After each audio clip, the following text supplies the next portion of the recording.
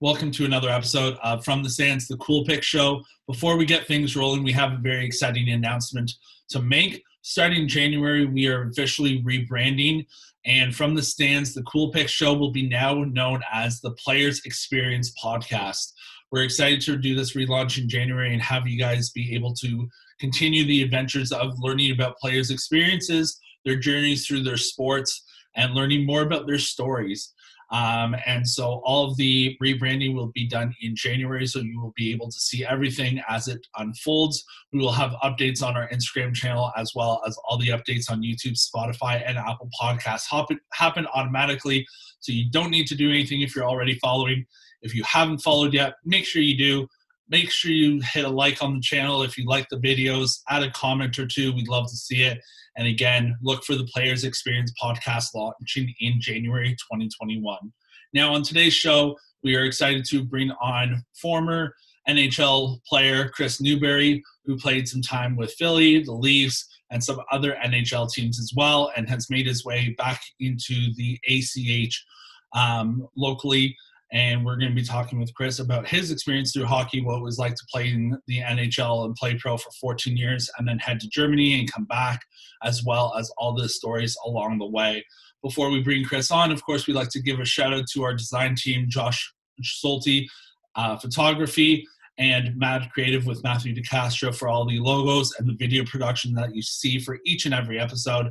As well as a reminder, Christmas is coming up. It's only a few weeks away. Make sure you hit up Hush Blankets. Use the promo code that is in the Instagram page, The Cool Pick Show, for your chance to get $35 off of a blanket. Makes a great Christmas gift, as well as the Great North Apparel for some apparel as well.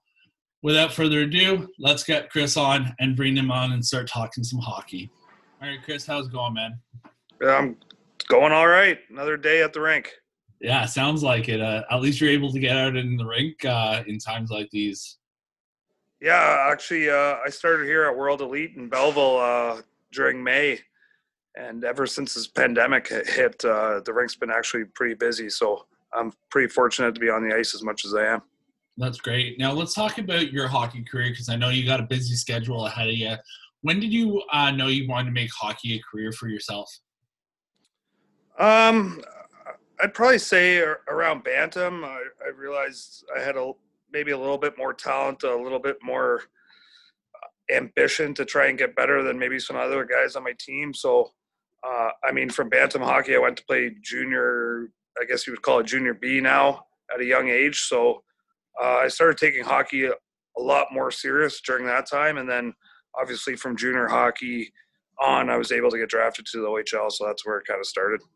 That's really cool. And now talking about your OHL career, you started your career with the then Belleville Bulls, which are now the Hamilton Bulldogs. And then from there, you went to the Sarnia Sting, where you put up 2 seasons of 104 and 92 points respectively, which is very impressive at an early OHL career. At what point in each of those seasons were you trying to push as hard as you can to try and get as many points as you could? When I started off in Belleville, I kind of knew the team that we had. I knew I wasn't going to be the go-to guy that maybe I was in Bantam, and even in junior, I was more of an energy guy. So I kind of took that role on. And as the season went on, unfortunately, we ran into a lot of injuries during the Memorial Cup in Belleville, so I got to play a little bit more. But ever since I went to Sarnia, the day I got traded, they gave me a lot more maybe opportunity to try and thrive a little more, I guess I'd say. That being playing power play, penalty kill, just playing more ice time, I guess, in general. And, I never really looked at myself as a point guy. I always looked at myself as trying to be a hardworking guy, and lucky for me, the points kind of just followed. That's great. And yeah, as we can see in hockey, it's so hard, especially nowadays, to just score over 100 points. And it's really special when you kind of hit that moment and hit that breaking point in hockey as well. Now, to ring in 2007 and literally to ring it in on January 1st, you played with the Toronto Maple Leafs, and you during that game you scored your first goal with the Leafs against what many now say is their biggest opponent in the Boston Bruins after what we've seen over the last few years. How was it for you to score your first NHL goal and kind of get that chip off the shoulder, if you will? Obviously it was exciting to do it. I was born in Brampton, so parents are still there, family and friends. So to do it in Toronto, and many people don't know this, but I grew up kind of cheering for both Toronto and Boston. So to do against the Bruins was something special. Um, the fact that I did it while Chara was on the ice and Tim Thomas was in net was just a bonus.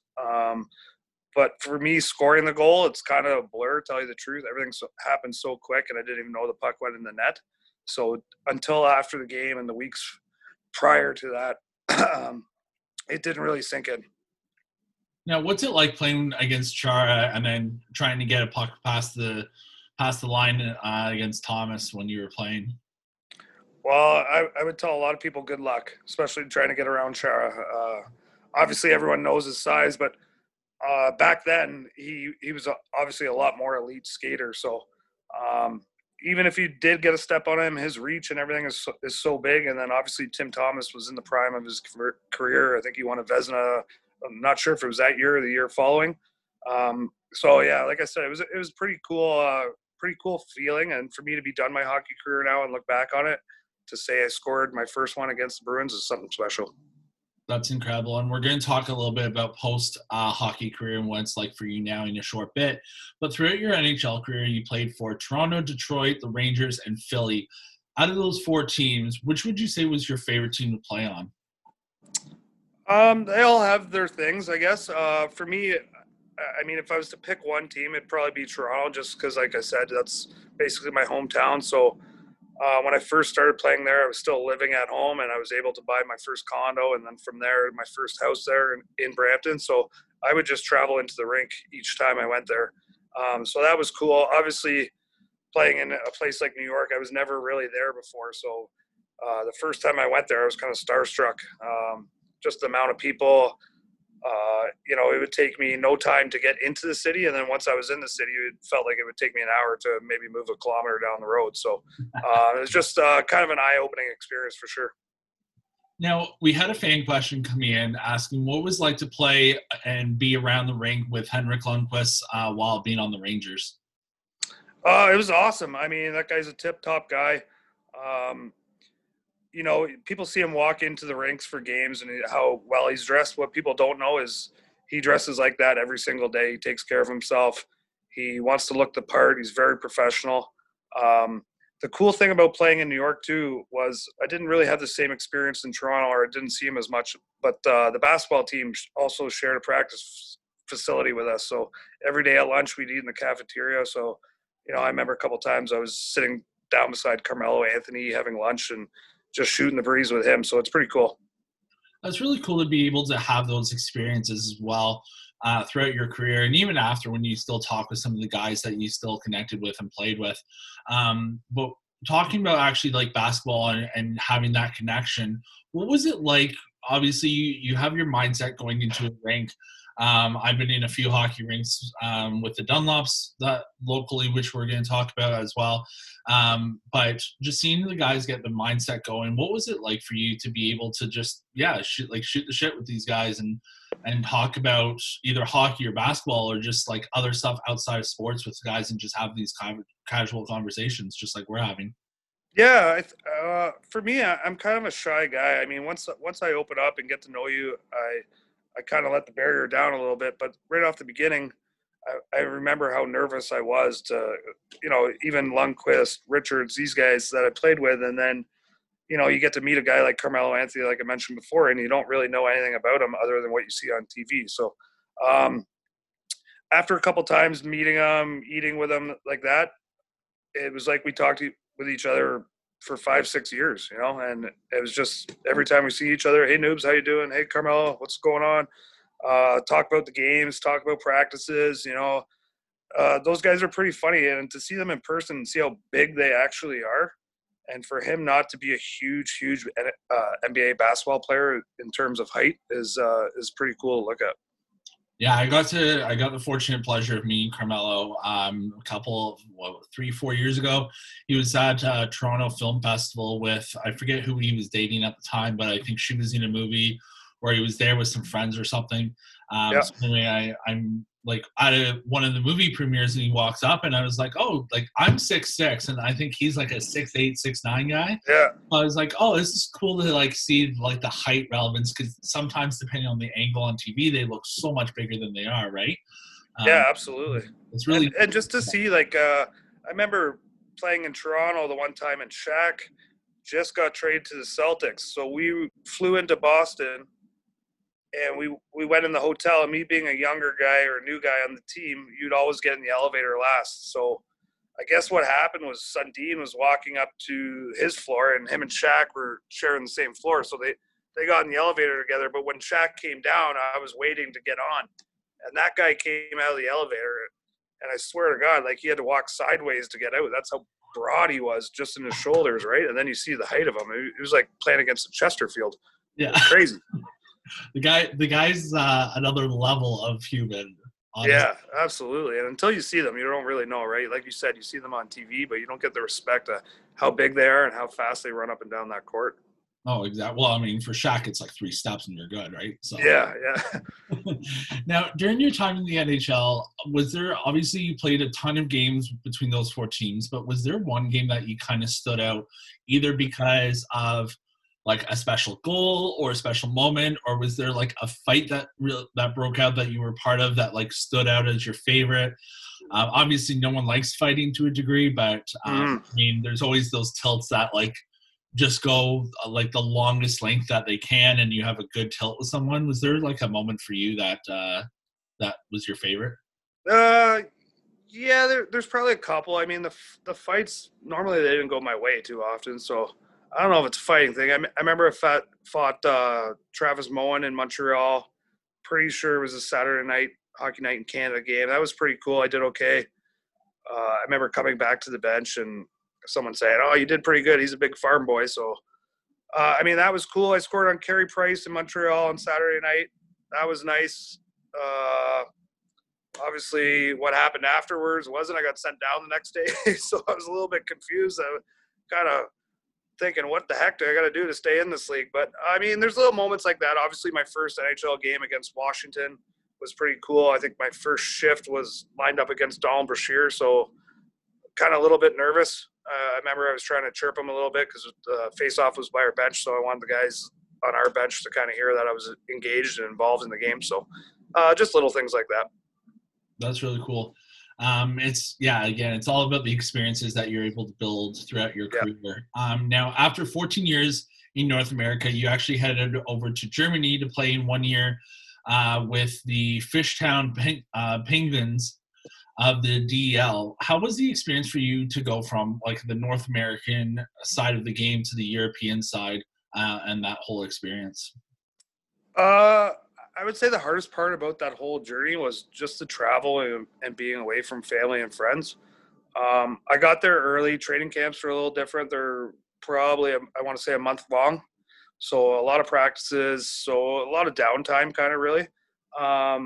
But other than that, it took me a little adjustment to get used to the ice because obviously they play on Olympic-size ice. But once that came, it was not as much hitting over there. So it was kind of easier on the body for me, especially being older when I went over there. So that was a nice part of it. But the hockey was great. The experience was great. I got to travel around. That year we had Olympic break, so we did some traveling to England and stuff when we had time off. So it was fun. That's cool. Now, in 2018, you signed a deal with the Brampton Beast of the ECHL. And just last season, you actually ended up also suiting up for the Hamilton Steelhawks of the ACH. What was the mindset for you to go back from the NHL to DEL and then come back to not only play for your hometown of Brampton, but also play for the Steelhawks in Hamilton? Yeah, so I was done playing pretty much pro hockey, I want to say. I wanted to sign a deal in Brampton just to be around my parents and stuff. They didn't get to see me play too much in the later part of my career, just travel-wise. So I signed a contract then. Things actually didn't work out in Brampton, so I actually never played a game there. And that year I ended up going to Jacksonville, Florida, and playing there. So I ended up playing the year in Florida and then realized my body really couldn't take it anymore. So came back home at the end of the season, kind of thought about things, and then got a call from the Hamilton GM asked me if I wanted to play senior hockey, which I really didn't know too much about, to tell you the truth. He kind of told me a little bit about the league and players that were on the team and stuff. So I kind of jumped at the opportunity and took it. And you know what? It was one of the best years I've ever had, just fun-wise, of playing hockey. So I would travel from Belleville to Hamilton area every weekend, play the 1 or 2 games, and head back home. And I had a blast. I was hoping to have a season this year, but with the COVID protocol, it doesn't look like that's going to happen. So that's too bad. Yeah, and that's the thing is, like, as you know, we met in Hamilton. I've been with the Whippy Dunlops doing all the media work for the last 4 or 5 years. But yeah, it's definitely, it's funny because so many people call it, like, it is a senior men's hockey league, but at the same time, it's not really senior men's hockey because the youngest guy is 23. And so it's really good competitive hockey. And to your point about this year, like, I know the Whippy Dunlops took a year off just to kind of reevaluate things. I mean, it kind of worked out also too with COVID happening. But hopefully there is a season for the rest of the league to be able to play. But I mean, we'll see what happens kind of in the new year and see where case numbers are, because we're only a few weeks away from Christmas now, which is insane. And so, but at the end of the day, you know what? It's a year off to rest the body and then get back into it to hopefully win an Allen Cup next year. Absolutely. The good news out of it, like I said before, is I'm able to skate at this facility we have here in Belleville. So I'm on the ice at least 2 or 3 times a day for an hour each time. So that's good news. So I am still involved in the game, and that's what drives me to keep wanting to play. So until the body actually says, no, you can't do this anymore, and obviously it's not on a pro level. So I'm gonna keep grinding it out till I can't anymore. So what I'm hearing is, because you're on the ice pretty much every day, I'm expecting to see like top scorer Kris Newbury for next year, right? Yeah, I'm actually just trying to work on my power skating right now. My skating's slowed down a bit, but my hands are gotten better. Hey, that's good. Just get a little snipes in. So outside of like obviously pro hockey, you're, like you said, that you're still playing on the ice and still playing with Hamilton. But what is it like now, kind of post career, being in the NHL, and what's the mindset for you like for that? It was an adjustment, to tell you the truth. You're used to one thing for so long, of getting up every morning, going to the rink, either going to practice, morning skate, blah, blah, blah. And then you finally hang up the skates from pro hockey and you're like, what am I going to do? So that took some time to get used to. Obviously with the kids and stuff, I stay a lot busier and getting to see them more, which is great.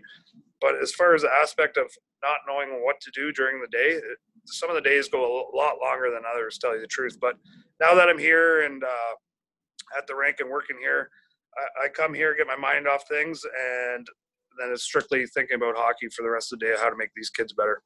That's great. And we're going to talk about kind of some advice or words of wisdom in a minute. But a lot of people find themselves that they have like a person in their lives that like push them to succeed, someone that motivates them in their life. Who is that person for you, or did you have someone to motivate you throughout your like NHL career and your pro career? I would just say my parents from all the way up. I know my dad. My dad was a hardworking guy. He wasn't able to make a lot of the practices when I was growing up. Just he would stay at work, make sure there was money and food on the table, and I could go to every single tournament possible. And then, so unfortunately, my mom was the one driving me all around, but she never complained once. So I would have to thank both of them. Unfortunately, when I look back, I played in some pretty far spots, so they weren't able to see a lot of games.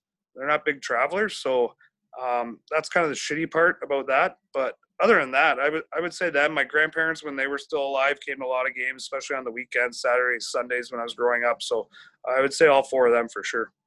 That's fantastic. And yeah, I definitely know that feeling because I played baseball with the Special Olympics. And in 2018, we got to go out to Nova Scotia to compete in the Nationals. And that was the first time. It was the second time our team went to the Nationals. First time was in Vancouver.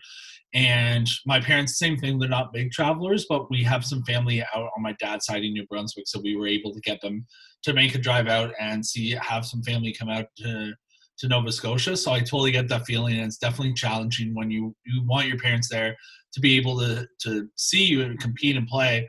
But then obviously travel is a bit of a fickle area per se.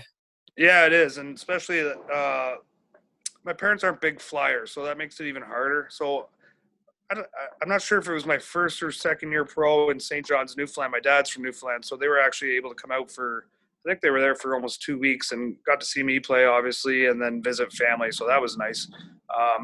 But yeah, not being big flyers kind of puts a damper in things, especially in the places I played. So Yeah. Now, talking about some positive sides to kind of end this off, as you said, you're inspiring the next generation of kids on the ice. You're teaching them all the tips and tricks of how to succeed on the ice, off the ice, etc.